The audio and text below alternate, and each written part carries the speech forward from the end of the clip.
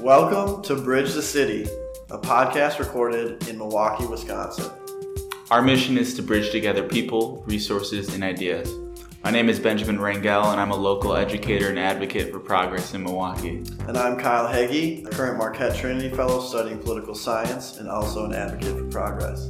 This is our first episode in a series that will provide insight on the systems that contribute towards a productive city. At Bridge the City, we believe that sound bites are not solutions. So this podcast serves as a launching ground for action. Over the course of this season, we will have thematic episodes centered around important systems in the city of Milwaukee. But to kick us off, we have excerpts from an interview with local freelance journalist, tour guide, and Renaissance man, Adam Carr. Pretty much John Gerda in the making. This episode will focus on the history of Milwaukee, its current struggles and opportunities, and its hope for the future, and also why it's an important American city. It's a very foundational episode to get everyone introduced to the landscape of Milwaukee and where action is needed. But Adam Carr is much more interesting than us, so now we will pass it off to him. So we're sitting in Five Wise right now, Five Wise Workshop. I'm a member here, and the founder of Five Wise Workshop, his name is Tim Seif. It was an engine blade and prop shop. That business had been here for generations. So there's still people that come by every once in a while and knock on the door. Oh, yeah. Yeah. With like their engine. They don't, they usually don't like hold their engine while they're coming in. But I have had meetings here where someone's like, oh yeah, I used to come here to get my motor fixed. So we wanted to give Adam the chance to introduce what he does. But after seeing him around on numerous occasions, pretty much for a month straight, we had to ask him the question that's on everyone's mind. Are you the mayor? I wouldn't say I'm the mayor. Honestly, I feel like the mayor has a lot less time to be productive than I do. Yeah. Like, in a literal sense of I probably get to do a lot more fun stuff than he does. Yeah. In fact, I think the mayor would really like my job.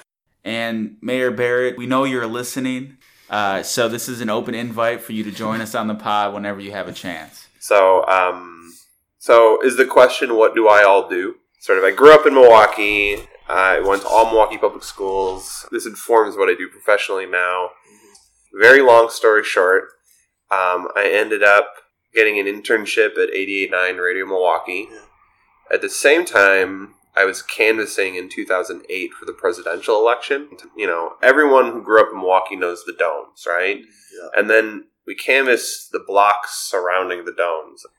Just seeing the city that I was familiar with so much more intimacy, and meeting all these people who live in the community that I'm aware of, but maybe not, hadn't delved very deeply into. Like any kid growing up in the city, I wasn't like an expert on Milwaukee. I just sort of knew the outlines. Yeah. So I got really addicted to like talking to strangers, and weirdly, I almost liked the experiences that turned out better. Maybe not in the moment, but I always found them like more interesting. I guess. Interesting story. Yeah, if someone's like, "Hey, let me give you a high five," it's like okay, but if you get in like a fight with someone or have a disagreement, it's like that's interesting. Yeah. So then I also was interning at 88.9. I was basically cutting audio. The guy that I was hired by for the internship had been the production manager at This American Life. I said, sure. I mean, he worked very closely with Ira Glass. I became the producer at 88.9 at the tender age of probably 23 or 24. I learned very, very quickly how to be a radio producer. There's nothing like, I mean, this is just a well-worn cliche. There's nothing like just being thrown in the deep end. So, like, teach you how to swim, right? That's how we feel with this podcast. So absolutely. Yeah. So I was, like, out in the field interviewing. But I'm not going to disparage your podcast project. This was an iconic moment because you know you haven't truly made it until Adam Carr takes a shot at you on your own podcast. Situation where I was making radio pieces. I was making radio stories. I did that for 3.5 years. I would say I legitimately, like, got into that work to an unhealthy degree. I think in a lot of ways it was an opportunity for me to repay some of the privileges I'd always had. Like I had a great life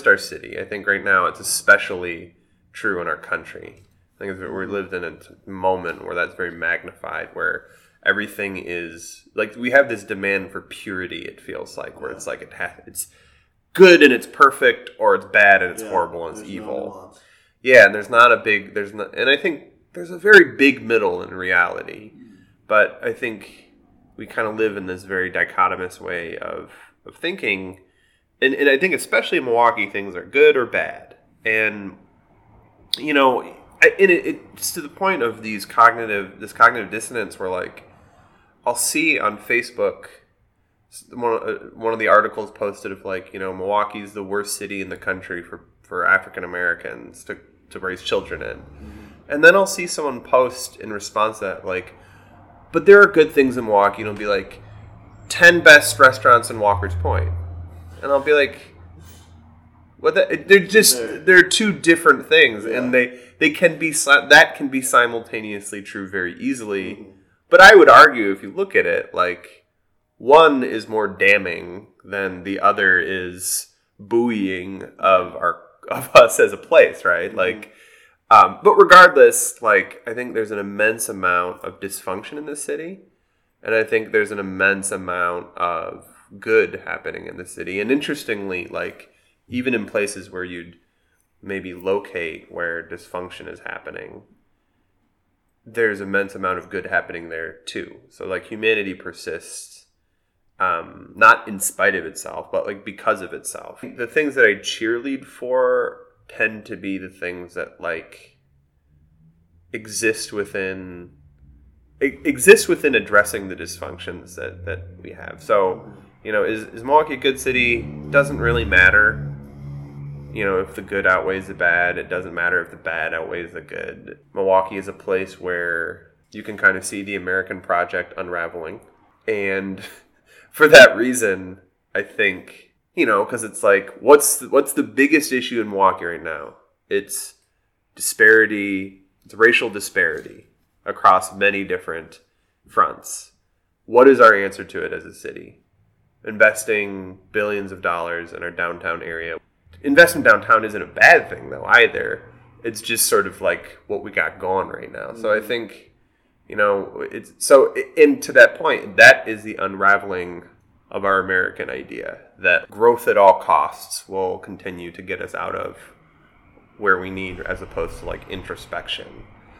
Milwaukee is not a city that's good at taking a long, hard look in the mirror. We flinch and give ourselves permission.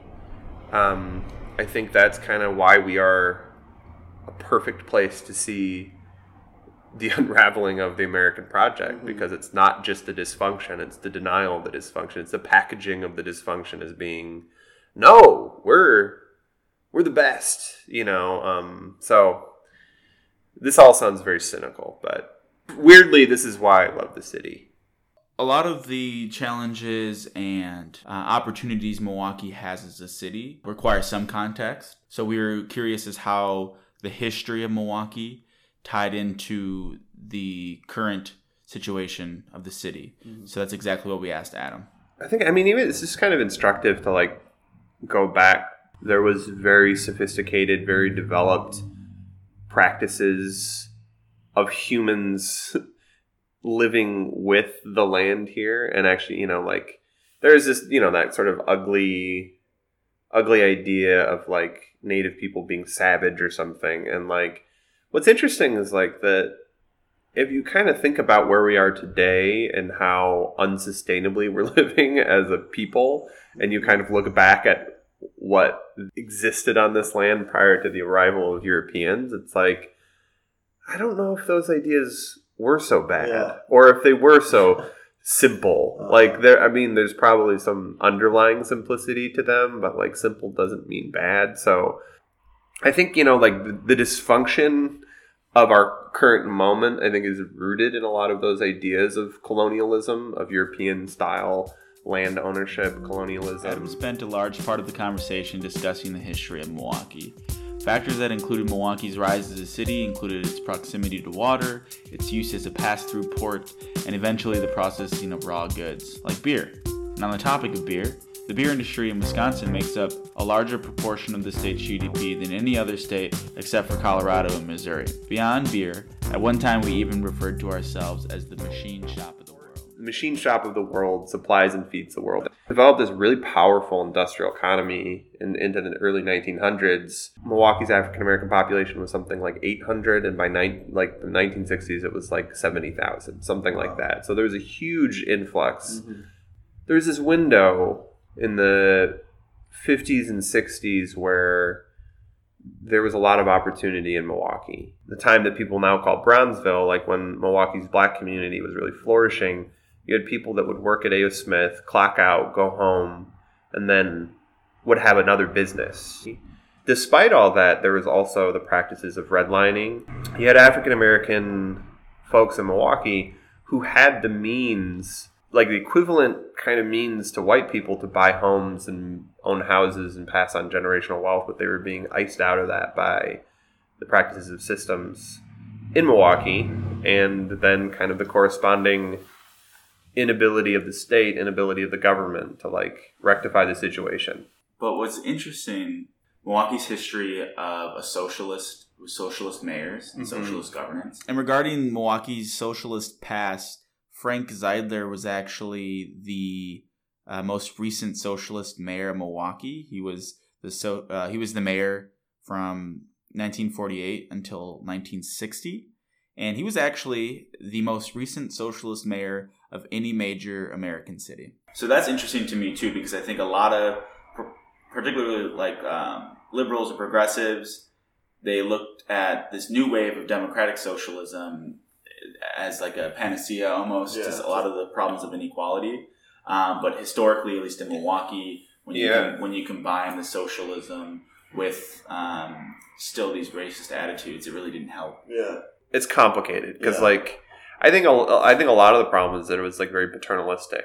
Mm-hmm. Like the idea was like the government said like here's what people need, and people didn't necessarily feel consulted or understood or involved in a process. That's a big critique of a lot of government policies. Of assuming what the people want that are not in power. For sure. And then just building what you think they want. For them. And then they're like, well, we never asked for this. Right. We were never, inquired on like what we actually wanted. For sure. So even if you have good intentions, you can damage communities. Moving more into the late 20th and early 21st century, we wanted to know how deindustrialization and globalization are influencing Milwaukee's development. Deindustrialization is very complicated, and I understand the factors of it. I think we usually reduce the notion of deindustrialization down to globalization, right? Yeah. Like the manufacturing was cheaper in other countries that might have more lax labor laws or rights for their workers. So, obviously that's problematic. But what happened at the same time is in the late 60s and the 70s, Milwaukee built an extensive, completed I-43, which had a multiplying factor on the suffering of the city, in that not only did the physical highway uproot 6,000 homes and 20,000 people, predominantly African American, but it also facilitated white flight. Mm-hmm. So the highways, not only did it create a scar within the black community in Milwaukee, it also allowed for, and I don't want to, I'm not saying, so it allowed for white people to escape the city, live in the suburbs while maintaining occupation in the city. Like our segregation has helped categorize people. Something that I often grapple with is this concept of liberty versus duty. Mm-hmm. Of the people, the white flight out to the suburbs. Do people have a right to move out of a city and go live somewhere else? I think most people would probably say, I guess they have the freedom to do that. Sure. But then what is your duty to a city that you live in, and you kind of contributing to the degradation or the lack of economic prospects of the city at large, with a great number of people leaving? How do you kind of overcome that discrepancy? Yeah, people do have the freedom to do whatever they want.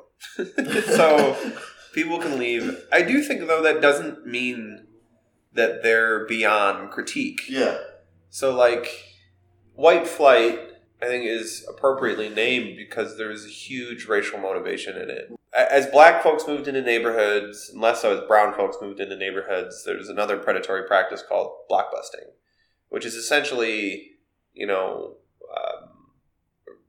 the real estate folks would say, there's a black moving into your block, you better sell your house now while you still can, before the price drops, because there's blacks moving into the neighborhood. Yeah.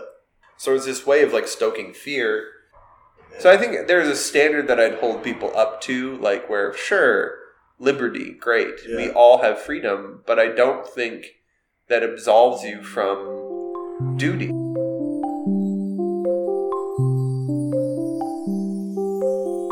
As mentioned in the introduction, Bridge the City is not about just obtaining information. Both Ben and I, we listen to podcasts, and we enjoy what we hear, but sometimes we're not called to action. We want to make sure that you, our listeners, hear important information, but also know how to use that information to affect positive change. So we always ask our guests, what action steps can me and Ben take, and can our listeners take in order to ensure that this change happens? And we asked Adam what he thought appropriate action steps were. I would say, like, building a tolerance for the unsexy duties of living a civically connected life. Mm-hmm. And by that I mean knowing who your alderman is, knowing who your county representative is, who your state representative is, who your electeds are, and understanding what they do and how you can influence it, I think is incredibly important. Mm-hmm. But it's hard. We at Bridge the City really want to emphasize what Adam is saying here. It's extremely important to know who your elected officials are, know how you can hold your elected officials accountable, and know when all your elections are coming up. We really want to plug the website myvote.we.gov. That's myvote.wi.gov.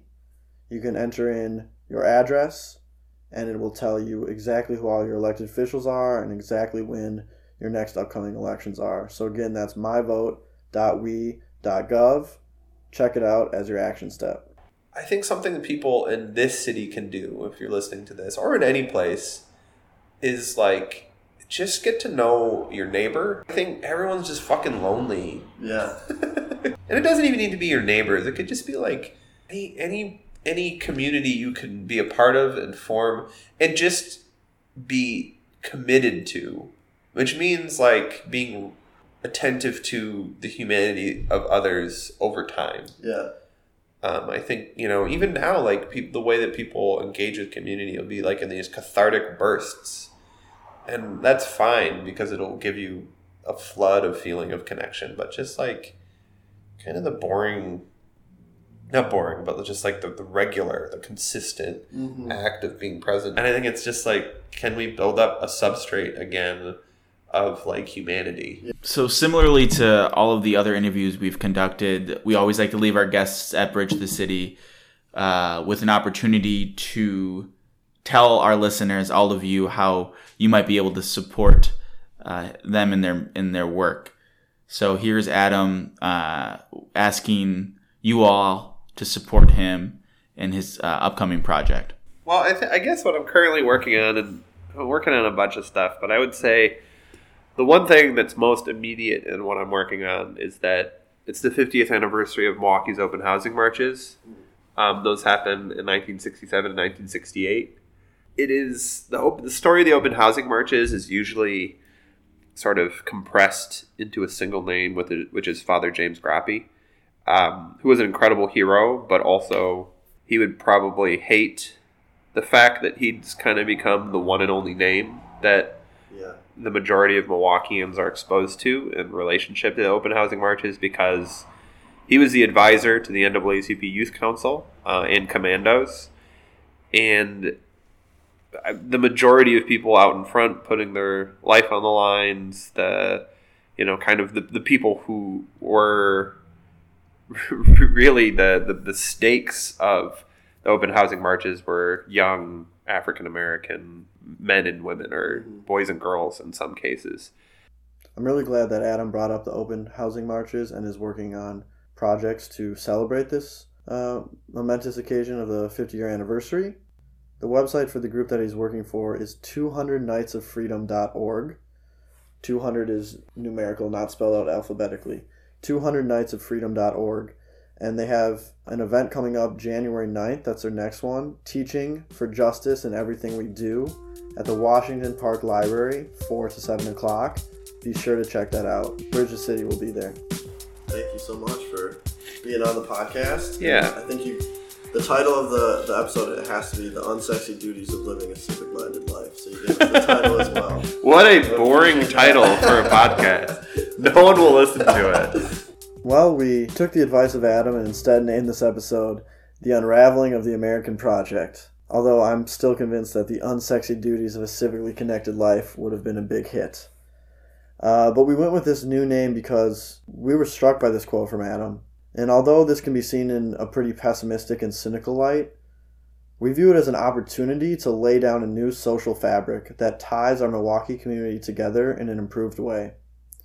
I think Adam did an incredible job of highlighting how Milwaukee is a perfect microcosm of issues that are plaguing almost every major American city today. And how our future, to change it, we need to be aware of our history. And although there are serious challenges that lie ahead, we at Bridge the City hope to inspire you to get involved. We also will highlight the amazing changemakers we have right now in our community that are working tirelessly to make Milwaukee more equitable. And I took Adam's advice. I used the website myvote.we.gov to see all my elected officials, and I now live by the quote, "You're not cool unless you know your comptroller." All right, so seriously, go to that website, find out all your elected officials, and find out when elections are happening. Those are your action steps for this week: to know your alderman and to talk to your neighbor. Adam's conversation was enlightening, at times disheartening, but for me ultimately invigorating. For me, and hopefully for all of you, it was a call to action to make positive change. Many of the challenges he discussed were systemic, which means they were intentional, intentionally discriminatory, and intentionally marginalizing. With that logic, current and future policies can be intentionally equitable and empowering. It is up to us as future policymakers to call for a change that does not resemble the discriminatory past. But the solutions he pointed to are even easier than making equitable policy. Talking to neighbors, getting uncomfortable, and educating yourself on local politics are all manageable first steps towards bridging together some people, resources, and ideas. So that does it for the first ever episode of Bridge the City. We want to sincerely thank Adam Carr for being our first guest and for the poetry of his words. Since we are new to the podcast game, we don't really know how to get any data analytics. So I can only assume amongst our listeners are, Barack Obama, LeBron James, Bill Gates, and you. So you're in great company. Remember, you can follow us on Instagram. Our handle is @BridgeTheCityPodcast. And you can email us at bridgethecitypodcast@gmail.com. And Matt, I really want to highlight, we would love to hear feedback on this episode so we can improve it. And we're also really interested on what you learned from these action steps. Email us and tell us what you learned from looking up your elected officials or talking to your neighbors. So please reach out and tell us how you helped bridge the city. See you next time.